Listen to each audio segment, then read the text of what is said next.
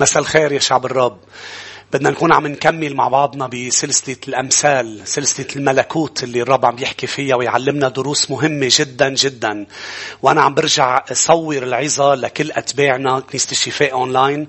صار في بقلب الاجتماع خطأ تقني بالكاميرا، عم نرجع نعيد وارجع علم هذا التعليم ليكون بركة لكتار معنا عم بيتابعونا. كنا عم نحكي الأسبوع الماضي بأمثال ووصلنا إلى مثل الشبكة وتعلمنا دروس مهمة. اليوم بدنا نكمل بمثل رب البيت. إذا بنفتح مع بعضنا بكتاب متى الإصحاح 13 إنجيل متى ونقرأ عن مثل رب البيت بالآية 51 من إنجيل متى الإصحاح 13. الرب يتكلم مع تلاميذه. قال لهم يسوع: أفهمتم هذا كله؟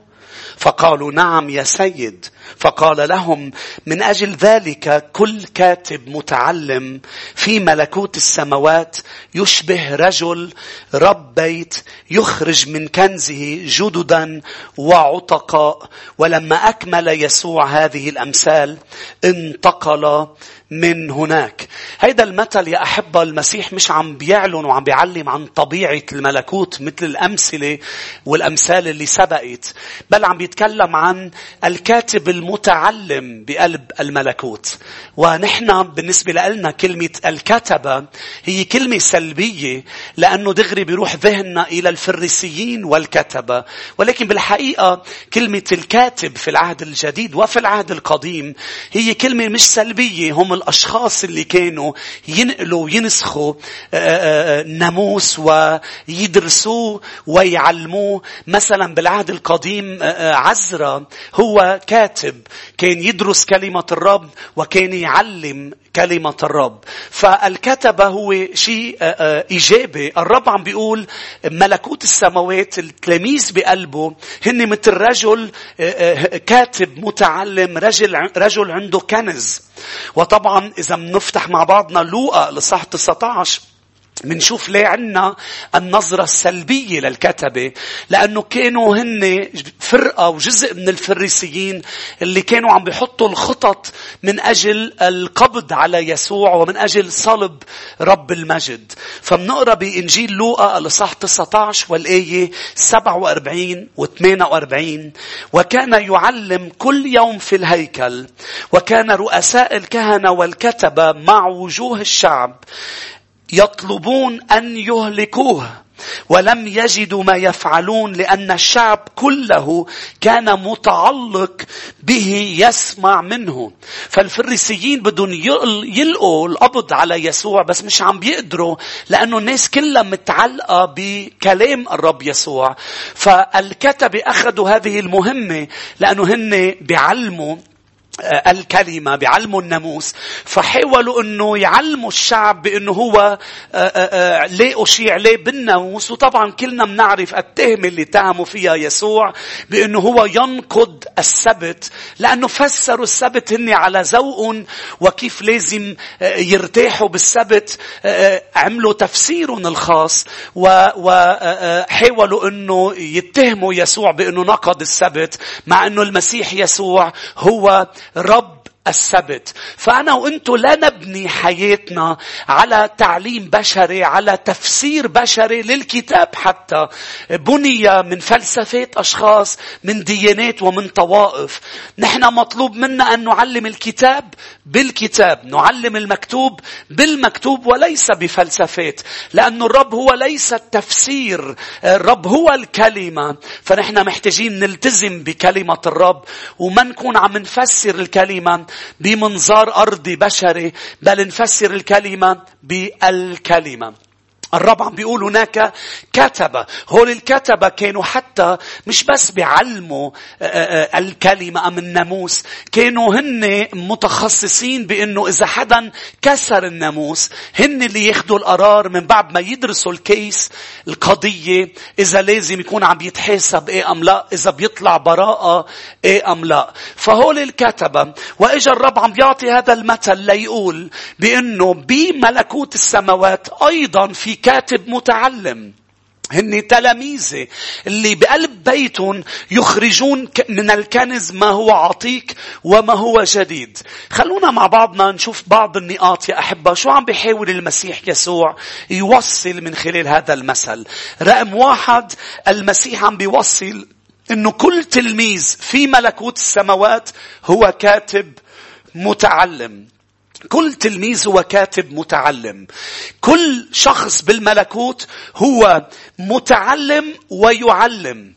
كرمال هيك هذا المثل يا شعب الرب بلش بأنه المسيح عم بوجه سؤال لتلاميذه: هل فهمتم الأمثال؟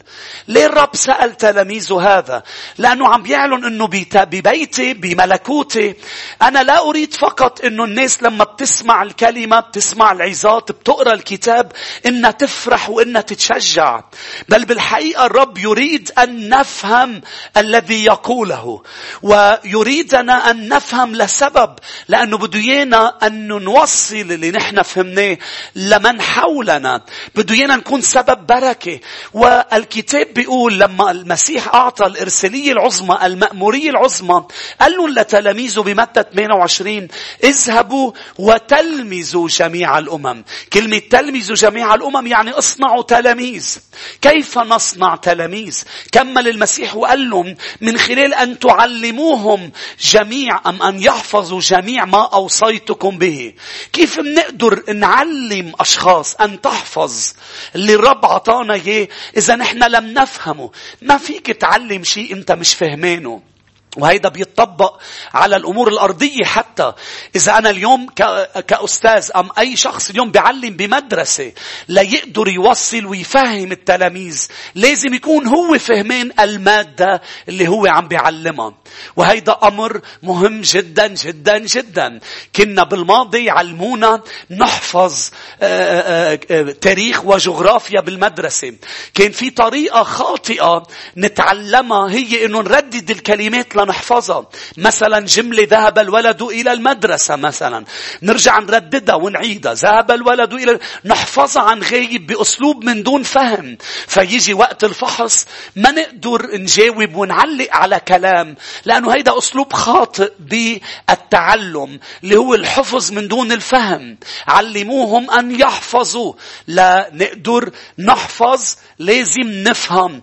الطريقة الأخرى بالدراسة بالحفظ هي أن نفهم الذي نحفظه. فقديش مهم يا شعب الرب، المسيح عم بيوصل رسالة إنه كل حدا ببيتي لازم يفهم كلمتي. وأنا عم بقولها كراعي كمعلم، الرب أقامني ببيته على مر السنين يا شعب الرب. كتير شفت أشخاص عم بتزقف بالوعظة، عم بتقول أمين، وكنت فكر إنه البعض منهم يمكن عم بيكذبوا لأنه عم بيقولوا أمين على شيء ما عم بيعيشوه. عم بيقولوا أمين مثلا لما منقول عن أهمية المعمودية وإنه لازم نندفن مع يسوع. عم بيقولوا أمين على شيء ما عملوه، ما أخذوا قرار إنه يندفنوا مع يسوع. فكنت عم بقوله للرب: في أشخاص كأنها عم بتكذب عليك يا رب. والرب جاوبني قال لي: ابني كتار ما عم بيكذبوا، بس مش فهمانين الكلمة، عم توصل لمستوى على حياتهم عم بيقبلوها بس بفرح ببساطة من دون فهم إنها تدخل لذهنهم ولقلبهم ويفهموها. فعم بيزقفوا يقولوا أمين، بس حياتهم ما عم تتغير لأنه ما عم بيعيشوا اللي عم بيسمعوه، عم بيضل عن نطاق المشاعر. هيدي أهمية إنه تسأل أسئلة. هيدا أهمية إنه الرب كان مع الجموع، كان يعلم، كان يحكي، لكن كان ياخد تلاميذه ويقول لهم: هل فهمتم؟ أم هن يسألوه يقولوا له: اشرح لنا هذا المثل. وكان الرب ياخد وقت، مش وقت ضايع، لأنه كان بيعرف أنه تلاميذه بالملكوت لازم يكونوا كالكتبة المتعلمين. يعني لازم نفهم الذي نسمعه، الذي نقرأه. فالرب بده يفتح قلوبنا، يفتح أذهاننا لنفهم الكتاب. رقم 2 يا أحبة اللي المسيح عم بيحاول يوصله من خلال هذا المثل هو إنه كل تلميذ مش بس هو كالكاتب المتعلم، هو كرب بيت عنده كنز بقلب المنزل. نحن كرب بيت عنا حياتنا بكنيستنا ببيوتنا عنا كنز. ما هو الكنز اللي تملكه الكنيسة اليوم بين إيديها ملموس؟ ما هو الكنز يا مؤمن أنت تملك بين يديك؟ هو الكتاب المقدس. وأنا قلت ملموس لأنه طبعا كنزنا الأول هو شخص المسيح يسوع الذي هو بوسطنا كل ما اجتمع 2 أو 3 باسمه، وهو كنز الكنيسة. هو الكنز ببيوتنا ورب حياتنا والكنز في قلوبنا. بس عندنا كنز ملموس ترك لنا كلمته اللي هي موحى بها من الروح القدس. هذه الكلمة هي الكنز. قال يشبه الكاتب المتعلم كرب بيت يخرج من الكنز. هذا الكنز نخرج منه القديم والجديد. فمهم ندرك ونرجع نتذكر يا شعب الرب بأنه نحن وبآخر أيام من هذه السنة بدنا نعبر على سنة جديدة. نحن عنا ببيوتنا وبحياتنا كنز. تعالوا من جديد نقيم هذا الكنز ونرجع له دائما لأنه فيه كل شيء نحن محتاجينه. خليني أذكركم هيك نتأمل بآيات بمزمور 19 وآيات بأمثال 3. افتحوا أولا مزمور 19 لأنه بتتكلم الكلمة عن الكلمة وبتفرجي غلاوة الكتاب المقدس. مزمور 19 الآية 7 للآية 11 يا شعب الرب. ناموس الرب. بس توصل معي إلى هذه الآيات وتتمتع معي بغلاوة كلمة الرب. عنا كنز. ناموس الرب كامل. كنزنا كامل يرد النفس. لاحظوا شو بيعمل بحياتنا. نفسنا بيردها، فرحنا بيرده، سلامنا بيرده، طمأنينتها بيردها، قوتنا بيردها. يرد النفس. شهادات الرب صادقة تصير الجاهل حكيما. اللي عيش بجهل بيصير حكيم. وصايا الرب مستقيمة تفرح القلب. أمر الرب طاهر ينير العينين. خوف الرب نقي ثابت إلى الأبد. أحكام الرب حق عادلة كلها. أشهى من الذهب والإبريز الكثير. أحلى من العسل وقطر الشهد. أيضا عبدك يحذر بها وفي حفظها ثواب عظيم. أيضا بأمثال 3 أحب افتحوا معي أمثال الإصحاح 3 ونقرأ مع بعض من الآية 13 للآية 18. طوبى للإنسان الذي يجد الحكمة وللرجل الذي ينال الفهم. نياله الشخص اللي بيلاقي الحكمة اللي موجودة بكلمة الرب. ونياله الرجل اللي بياخد فهم، اللي بيفهم الكلمة. لأن تجارتها خير من تجارة الفضة وربحها خير من الذهب الخالص. كلمة الرب وجودها بحياتي أغلى من الذهب الخالص. وبيكمل بيقول هي أسمل من اللآلئ وكل جواهرك لا تساويها. يعني أغنى حدا قد ايه عنده جواهر، قد ايه عندك مجوهرات، ما بتساوي شيء قدام الكلمة الكنز اللي معنا اياه. في يمينها طول أيام وفي يسارها الغنى والمجد. طرقها طرق نعم كل مسالكها سلام. هي شجرة حياة لممسكيها والمتمسك بها مغبوط. المتمسك بهذا الكنز. رقم 3 يا أحبة. الرب عم بيحاول يوصل هذه الرسالة. كل تلميذ مش بس هو كاتب متعلم، مش بس في كنز، هو كرب بيت في كنز ببيته. كل تلميذ عنده كنز قديم وجديد. بيقول برجع بذكركم بالآية بأمثال بمتى 13 المثل بيقول قال كل كاتب متعلم في ملكوت السماوات يشبه رجل رب بيت يخرج من كنزه. ورجع كمل قال جددا وعتقاء. الرب مش صدفة عم بيشير بأنه الكنز تبعي فيه قديم وفيه جديد. قلنا الكنز هو الكلمة، والرب عم بيقول لكل أتباعه لكل تلاميذه احذروا الأشخاص اللي بتقلل من أهمية العهد القديم، لأنه أيضا هو كنز بين يدينا. الكتاب كله موحى به من الروح القدس، العهد القديم والعهد الجديد. العهد القديم هو كنز. اليوم في أشخاص عم بتعلم للأسف هي كتبة بس من الكتبة السلبية، المعلمين الخاطئين اللي عم بيشوشوا الأشخاص اللي بيقولوا العهد القديم ليس مهم، نحن كتابنا العهد الجديد. مش مزبوط يا شعب الرب. أولاد الملكوت عندهم كنز قديم وجديد. بالحقيقة نحن ما منتخلى عن الكنز القديم، بل العهد القديم هو اللي عم بيفرجينا قيمة وغلاوة العهد الجديد. فإذا أنا لقيت كنز ولا حدا ذكي حكيم بيروح بكب الكنز اللي عنده لأنه لقى كنز جديد. يسوع قال بكل وضوح أنا لم آتي لأنقض الناموس بل أتيت لأكمل. العهد القديم هو الكتاب اللي كان عم بيقرأ فيه يسوعنا، كان عم بيكبر بالنعمة وبالقامة، كان عم بيقرأ بالعهد القديم، وكان عم بيروح إلى الهيكل إلى المجامع كل نهار سبت. وكلنا بنعرف الحادثة اللي صارت لما قبل ما يبلش خدمته يسوع أخذ الكتاب وعطيوه قري من إشعيا يا أحبة، وقال اليوم تم هذا الكتاب، هذا المكتوب. فإنه كتاب العهد القديم هو كنز تمسك فيه العهد القديم والعهد الجديد. نتمتع بالكتاب بالقديم وبالجديد يا شعب الرب. ليش؟ لأنه بآيات العهد الجديد بروما 15 افتحوها معي بيقولها بوضوح الكتاب كتب عن الآيات تبع العهد القديم، كتب لتعليمنا. فهو موجود لنتعلم، هو موجود لا يعطينا، بيقول بولس راحة، لا يعطينا رجاء، لا يعطينا صبر. نتعلم دروس مهمة جدا. روما 15 والآية 4 لأن كل ما سبق وكتب يعني العهد القديم كتب لأجل تعليمنا حتى بالصبر بالتعزية بما في الكتب يكون لنا رجاء.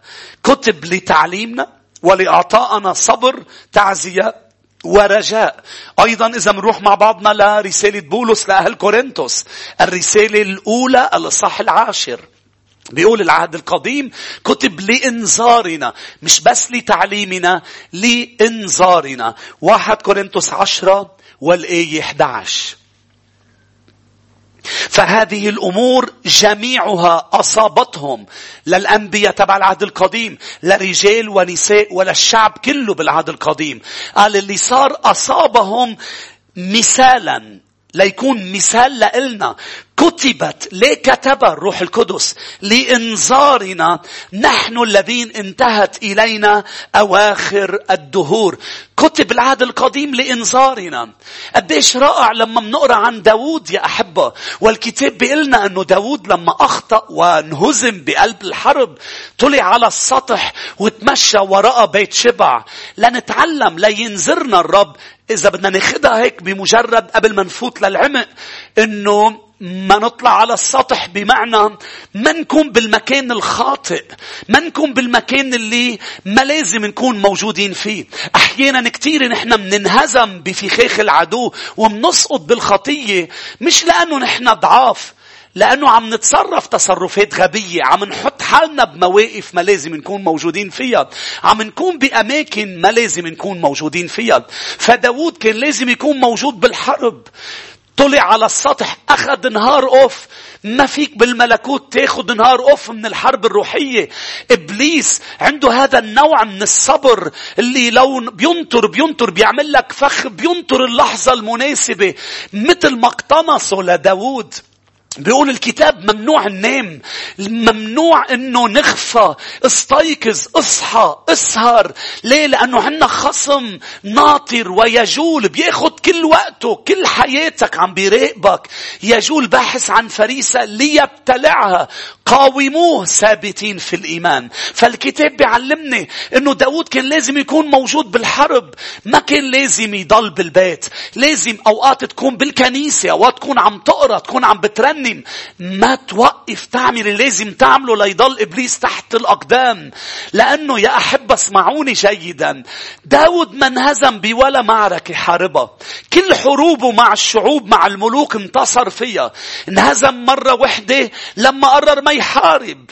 مش انهزم لما حارب، انهزم لما قرر ما يحارب. نحن شعب الرب أعظم من منتصرين. شو بتعني؟ يعني نحن ما مننهزم ضد الشيطان، ضد مكائد وضد الظروف.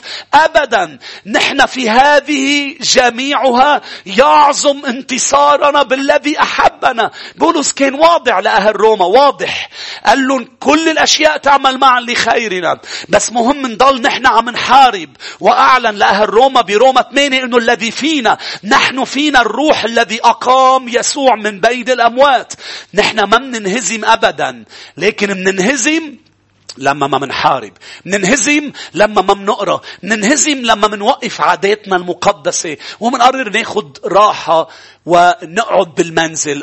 منحارب يا شعب الرب. فالرب عم بيقول الكتاب كتب لتعليمنا، كتب العهد القديم لإنذارنا. حتى بولس يا شعب الرب كتب لابنه تيموتاوس، قال له الكتاب اللي انت قريته، العهد القديم، هو كتب، هو الذي يحكمك للخلاص الذي هو بالإيمان بيسوع المسيح. إذن العهد القديم هو يحكمني، يعطيني الحكمة، لأنه العهد القديم كله عم بيشير ليسوع، عم بيحكي عن المخلص. تعالوا نقرأ الآية مع بعض برسالة تيموتاوس الثانية الإصحاح 3. رسالة الثانية الإصحاح 3. نقرأ الآية 14 يا أحبة للآية 17. أما أنت فاثبت. لاحظ الثبات. نثبت بحروبنا، نثبت بقراءتنا، نثبت بترانيمنا، نثبت باجتماعاتنا.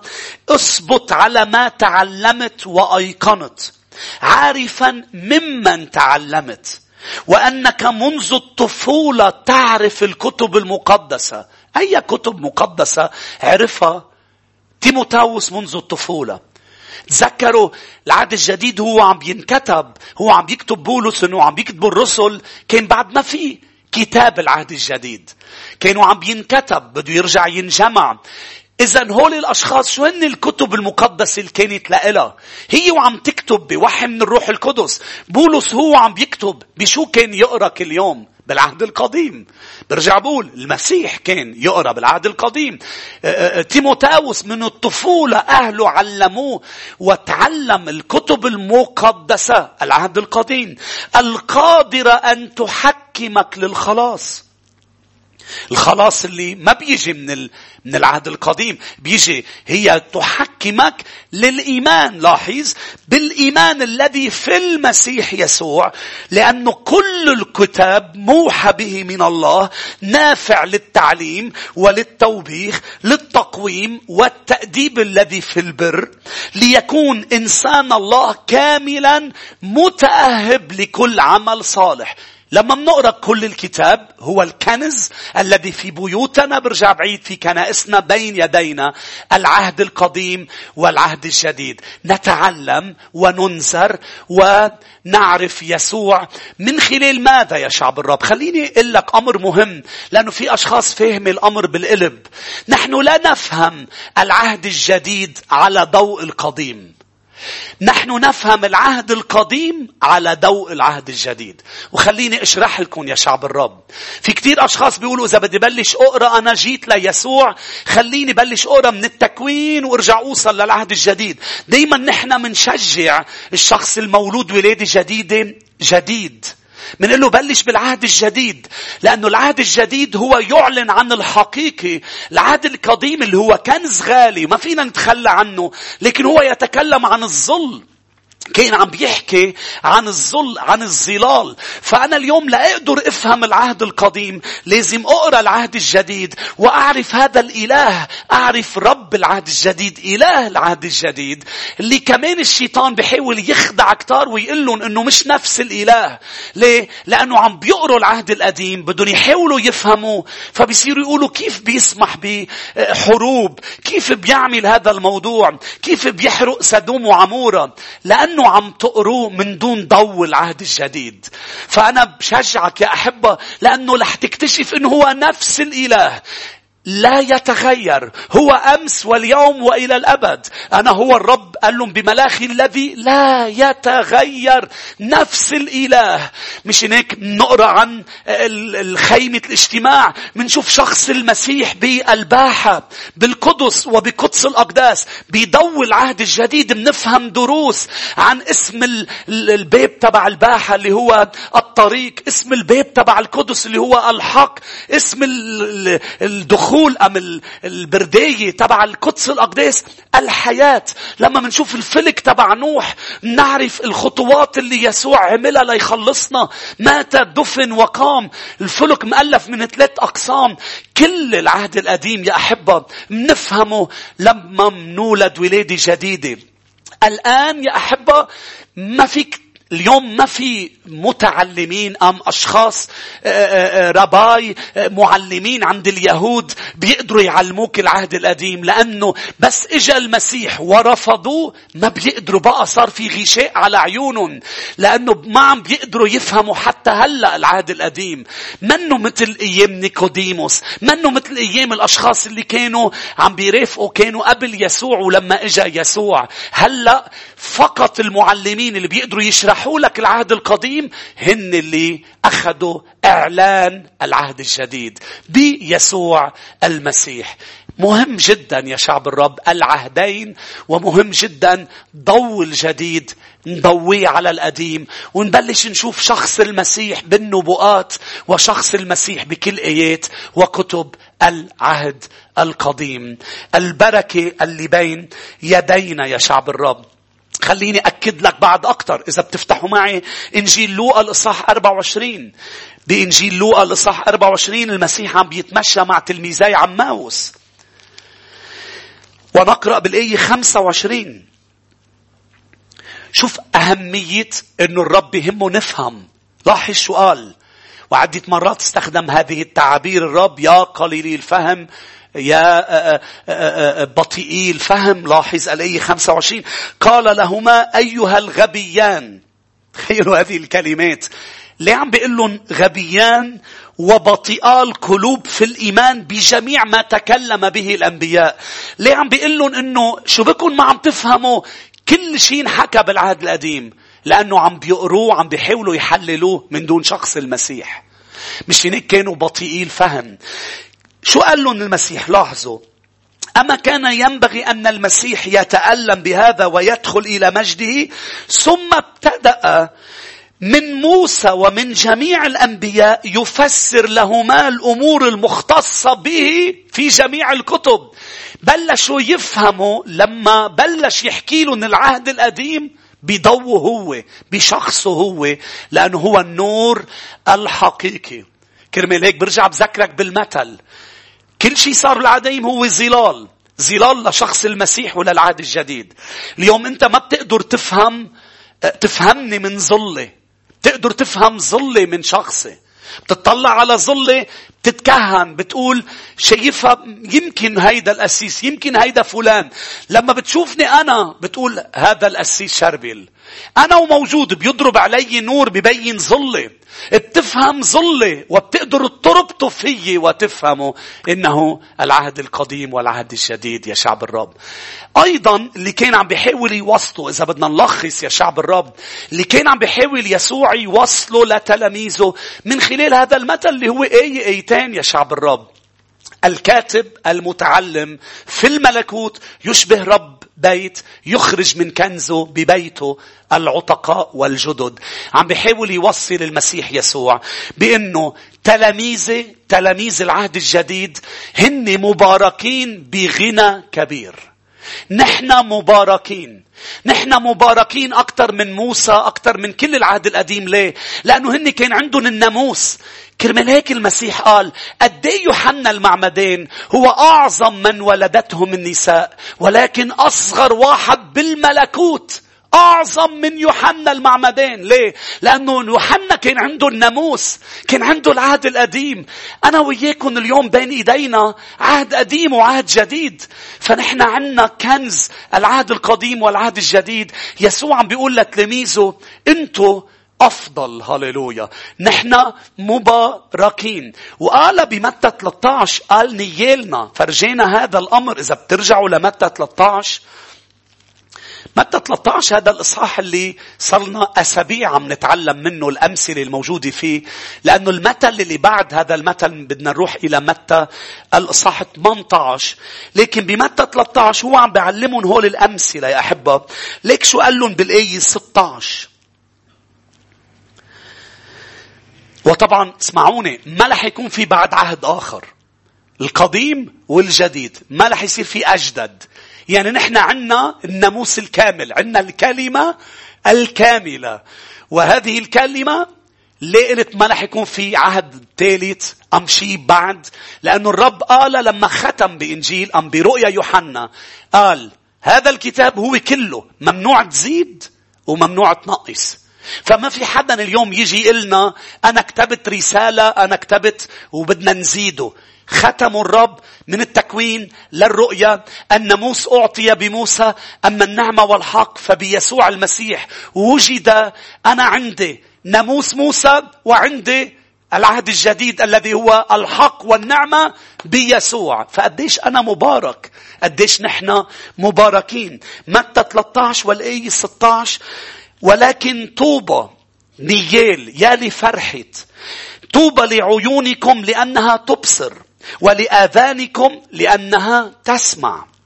فإني الحق أقول لكم إن أنبياء وأبرار كثيرين، عم بيحكي عن قديسي العهد القديم، اشتهوا أن يروا ما أنتم ترون ولم يروا، وأن يسمعوا ما أنتم تسمعون ولم يسمعوا. كل شيء كانوا عم بيشوفوه ظلال، فكتبوا نبوءات. يا أحبة قديش رائع يا شعب الرب لما نحن بنلمس الحقيقة. حتى اسمعوني، نحن وقديسي العهد القديم سكان الملكوت، المنتمين إلى الملكوت، في شيء بعد مش شايفينه حقيقة، اللي هو نبوءات اللي بعد ما صارت، الاختطاف، السماء بحد ذاتها. بكرة لما رح نختطف أم رح نوصل على السماء، رح نشوف الحقيقة اللي عم نحكي عنه هلأ وعم نشوفه ظلال. نحن والعهد القديم، نحن وكل اللي عم بيسمعوني اليوم ناطرين اللحظة اللي فيها نلمس ونغمر ونبوس وننزل عند أقدامه ليسوع، لأنه نحن هلأ عنا هول النبوءات إنه رح نكون معه مطرح ما هو ونعيش للأبد معه، حيث لا دموع، حيث لا ألم، حيث لا مرض. الآن نتمتع بأنه نيالنا عنا القديم وعنا الجديد.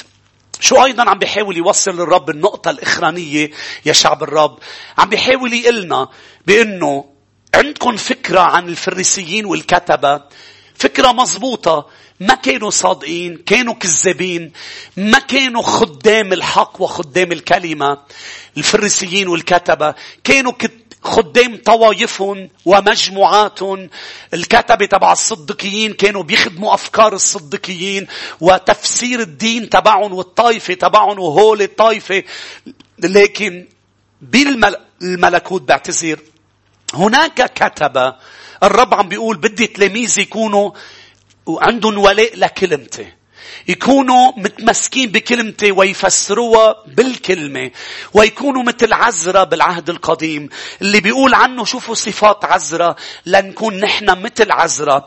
بعزرا الإصحاح 7 يا أحبة والآية 10، نفتح مع بعض عزرا 7 والآية 10.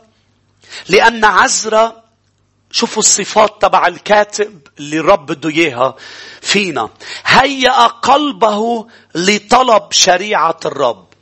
عزرا هيأ قلبه يا أحبة.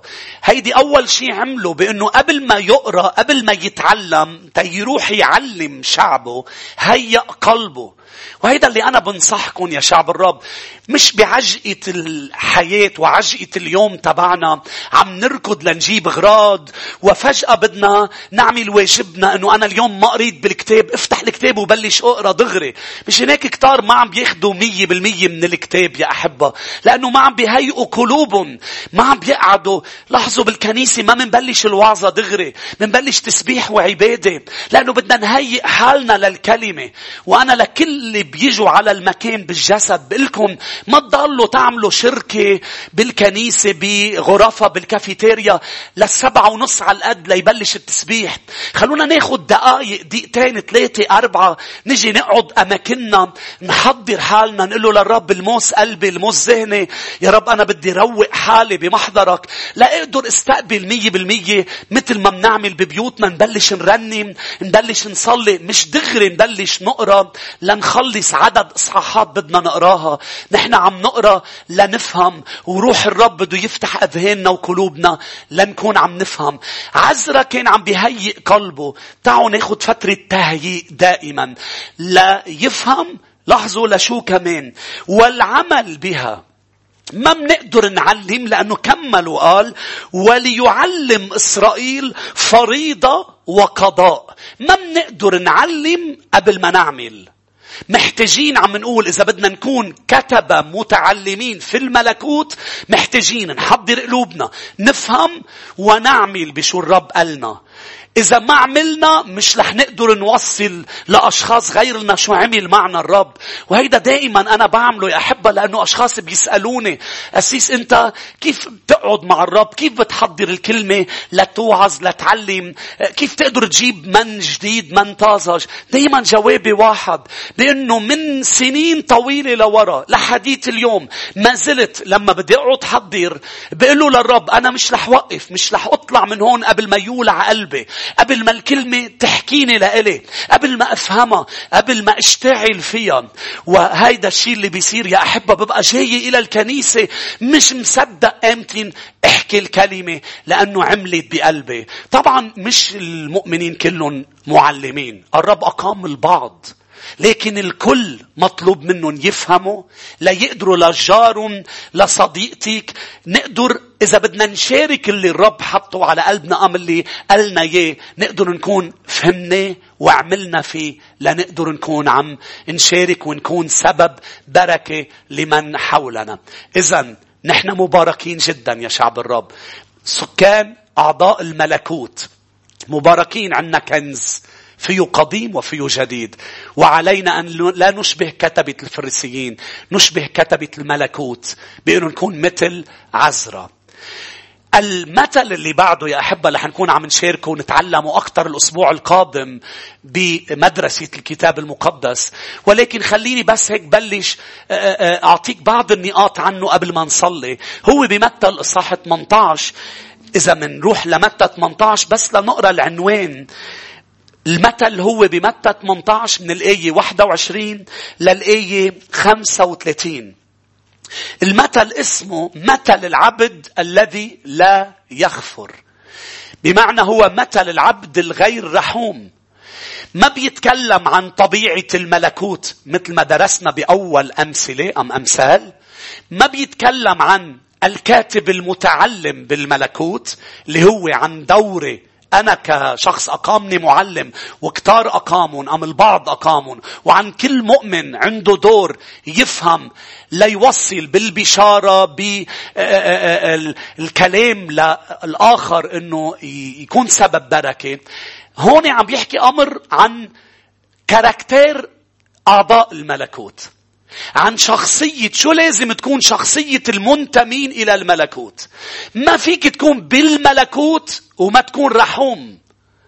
ما فيك تكون بالملكوت وما تكون غفور، تغفر لمن أساء لك. ليش يا شعب الرب؟ لأنه دخولنا إلى الملكوت كان عنده ميزة مهمة. نحن المرحومين. كلمة مرحوم مش لشخص مات، لأنه لكي ترحم بعد الموت عليك أن ترحم الآن. حالتنا بعد الموت هي تكملة الذي حصلنا عليه الآن. مش بعد الموت فيك تحصل على حياة أبدية، الآن فيك تحصل على حياة أبدية لتتمتع بها فولي بطريقة كاملة بعد الموت. ما فيك بعد الموت تقرر مصيرك، ما فيك بعد الموت تطلب رحمة السماء. الآن اصرخ للرب، قل له يا رب ارحمني، مثل ما الأعمى قال له يا ابن داود ارحمني. فدخولنا إلى الملكوت كان سببه أنه الرب غفر كل خطايانا، لأنه تبنا، لأنه جينا لعنه بصدق واعترفنا وتبنا، فصرنا المرحومين. فأنا وإنتو اليوم كاركترنا هو نرحم لأنه رحمنا، نغفر لأنه غفر لنا. هيدا اللي كان يسوع عم بيحاول يوصله بمثل طويل يا أحبة، رح ندرسه بتفاصيله الأسبوع القادم. ولكن سبب هذا المثل أم اللي خلى يسوع يقول هذا المثل هو خلفية كلام بطرس قاله. بطرس الرسول اجى لعند يسوع وقال له يا رب يا معلم، أنا قديش بغفر لخيي؟ هل إلى 7 مرات؟ ليه بطرس قال هذه الكلمات؟ طبعا أوقات بالعظات الرب بيحكي لأشخاص ومنقول لهم إنه بس يسألك خيك لازم تغفر له. بطرس يمكن كان مزعوج من متى، يمكن كان صاير مشكلة مع يوحنا، فمقرر إنه أنا قديه بدي ضلني أغفر له، خلينا نحط عدد، اسألوا للرب 7 مرات. ولكن إحنا هلأ عم ندرس بالحقيقة على أيام بطرس كان في بعض المعلمين اليهود كانوا يعلموا إنه إذا أنت أساء لك شخص قريب منك تغفر له كافي 3 مرات. يعني أول مرة، تاني مرة، ثالث مرة فيك خلص بيعتبر أنت أعطيته 3 مرات، صار هيدا كافي وأكتر من كافي. فبطرس بده يكون منعم أكتر من معلمين اليهود، أكتر من يمكن رباي يهودي سمعوا عم بيعلم. فعرف بطرس إنه يسوع معلى المستوى، فخليني أنا أسأل أم أعطيه عدد ذكي إنه لا هني بيقولوا 3، خلينا نقول 7 مرات. إجا المسيح طبعا مثل عادته الرائعة يا أحبة، إجا وقال له لبطرس، بطرس اسمعني، ليس إلى 7 مرات بل إلى 70 مرة 7 مرات. بمعنى الرب عم بيوصل رسالة إنه الغفران لا يعرف الحدود.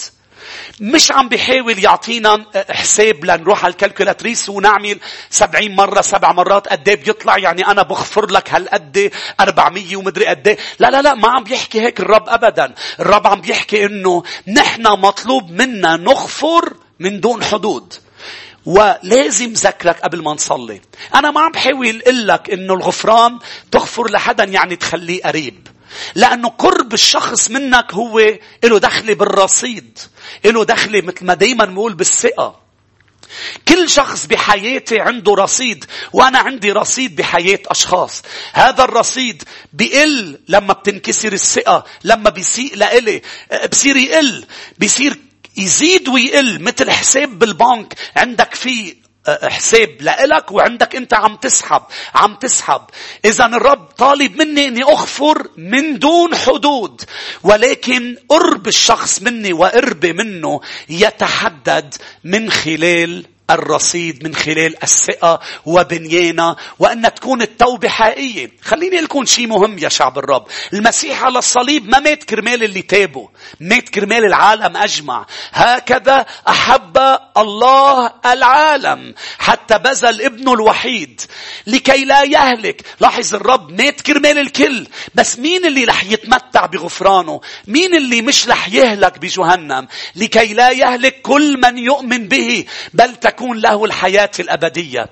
إذن الرب على الصليب دمه للكل، بس مين انغفر له أم مين تمتع بالغفران؟ هن فقط اللي تابوا واللي قبلوا غفرانه واللي وقفوا تحت الصليب بالإيمان لا يتغسلوا بدم الحمل. بس إذا شخص ما تاب، هل الرب يقرب منه؟ أبدا. الرب واضح، خطاياكم صارت فاصل، حاجز. يعني إذا شخص ما بيتوب بيسألك وما بيتوب، بيصير في بعد. هذا اسمه حاجز اللي عمله. بيصير في بعد. هذا البعد بيروح لما الإنسان بيتوب توبة حقيقية وترجع العلاقة بتصير تقرب. لكن إذا ما تاب، أسألك وما تاب، بدك تغفر، لأنه أنت مغفور لإلك. مجبورين يا شعب الرب نغفر، ليس من أجل الآخر، من أجل أنفسنا. الغفران ما له دخل بتوبة الآخر.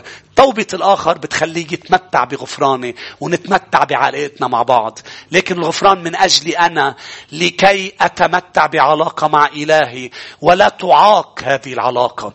في دروس مهمة، في كنوز بهذا المثل مهمة جدا جدا. الأسبوع القادم يا أحبة منكون عم نفوت فيها أكتر ونتعلمها أكتر مع بعضنا البعض باسم المسيح يسوع وبنعمته. تعالوا نحن رؤوسنا لنصلي ونطلب من الرب أنه يفتح أذهاننا ويفتح قلوبنا، من أجل أنه الكلمة تكون عم تتعمق فينا، نكون عم نفهمها. تعالوا نقول له يا سيد، تعالوا نعمل عمل نبوي. حط إيدك إذا عم تسمعني مطرح ما أنت على ذهنك، والإيد التانية على قلبك، وصلي معي من أجل أنه الرب يفتح ذهنك ويفتح قلبك. تعالوا نعملها بالإيمان يا أحبة، لأنه الرب بده إيانا نفهم، مش بس بده إيانا نفرح ونتشجع.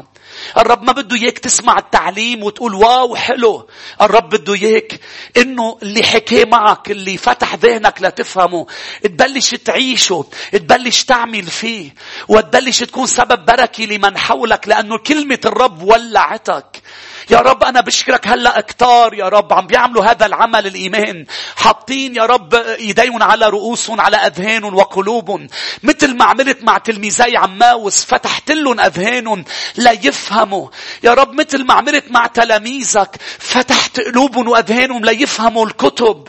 اعمل هلأ مع شعبك يا رب مطرح ما هن، ليصيروا يفتحوا العهد القديم والعهد الجديد، ويقروا بهذا الكنز ويطلعوا منه كنوز. هللويا، اعلانات تغير حياتهم. اشكرك مثل ما عملت مع بطرس، بابا السماوي اعطيته اعلان، اعطي اولادك اعلان، لكي حياتنا لا تبقى كما هي، بل لكي نتغير. حبيبي انا وشعبك نتغير لنشبهك يسوع. شكرا على امتياز يا رب، اعطانا كنز ملموس بين يدينا. شكرا حبيبي لانه نحن المرحومين. شكرا لانه نحن رحمنا، انت رحمتني وأنا صرت من سكان الملكوت، من أعضاء الملكوت. دخلت بسبب رحمتك.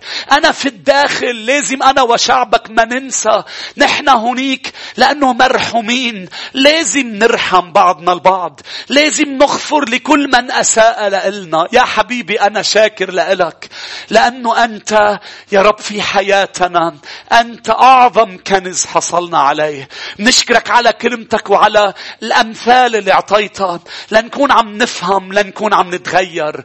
حبيبي دمك على شعبك بآخر ايام من السنة تكون ايام مجيدة، يكونوا مش بس منتصرين بل اعظم من منتصرين. حبيبي بكلمتك يا رب، البذار اللي عم تنزرع بقلوبهم يا رب تنتج انتصار. هللويا حبيبي اشكرك لانه ننهي سنة رؤوسنا مرفوعة، وكل مين عم بيسمعني وعم بيصلي معي الآن سيدخل إلى سنة جديدة، ستكون سنة حكمة غير عادية. سيدخلون بانتصار وبمجد. إبليس تحت الأقدام، ولك مني ومن شعبك كل المجد. كل شعب الرب يقول آمين ثم آمين.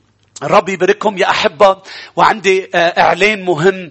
أكيد نهار السبت مساء بتكونوا عم بتتابعوا معنا كنيستنا أونلاين. كل أحبائنا بتكونوا عم بتتابعوا معنا العظة أونلاين اللي هي عم بتكون باجتماعنا نهار الجمعة المساء بالكنيسة.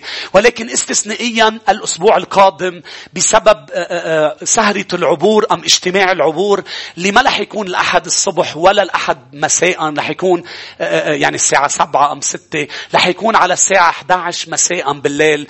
رح نكون عم نعبر نوصل سنتين ببعض، فرح تكونوا كلكم بصلواتنا، بس لبعد المسافة اللي رح تكونوا مش معنا رح تكونوا عم بتتابعوا العظة التنين الساعة 7:30 المساء. عظة نهاية السنة وبداية السنة، الكلمة اللي رب حاطتها على قلبي لكون عم بوصلها لكتار. فبنعمة المسيح بشوفكم بالأيام القادمة. الرب معكم.